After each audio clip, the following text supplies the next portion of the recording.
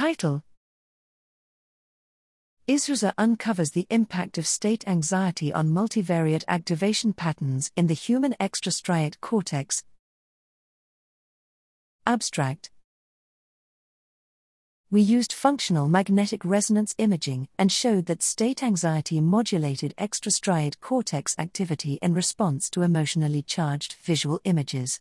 State anxiety and neuroimaging data from 53 individuals were subjected to an intersubject representational similarity analysis, ISRSA, wherein the geometries between neural and behavioral data are compared. This analysis identified the extrastriate cortex, fusiform gyrus and area mount, to be the sole region whose activity patterns covaried with state anxiety. Importantly, we show that this brain-behavior association is revealed when treating state anxiety data as a multidimensional response pattern, rather than a single composite score. This suggests that ISRSA using multivariate distances may be more sensitive in identifying the shared geometries between self-report questionnaires and brain imaging data.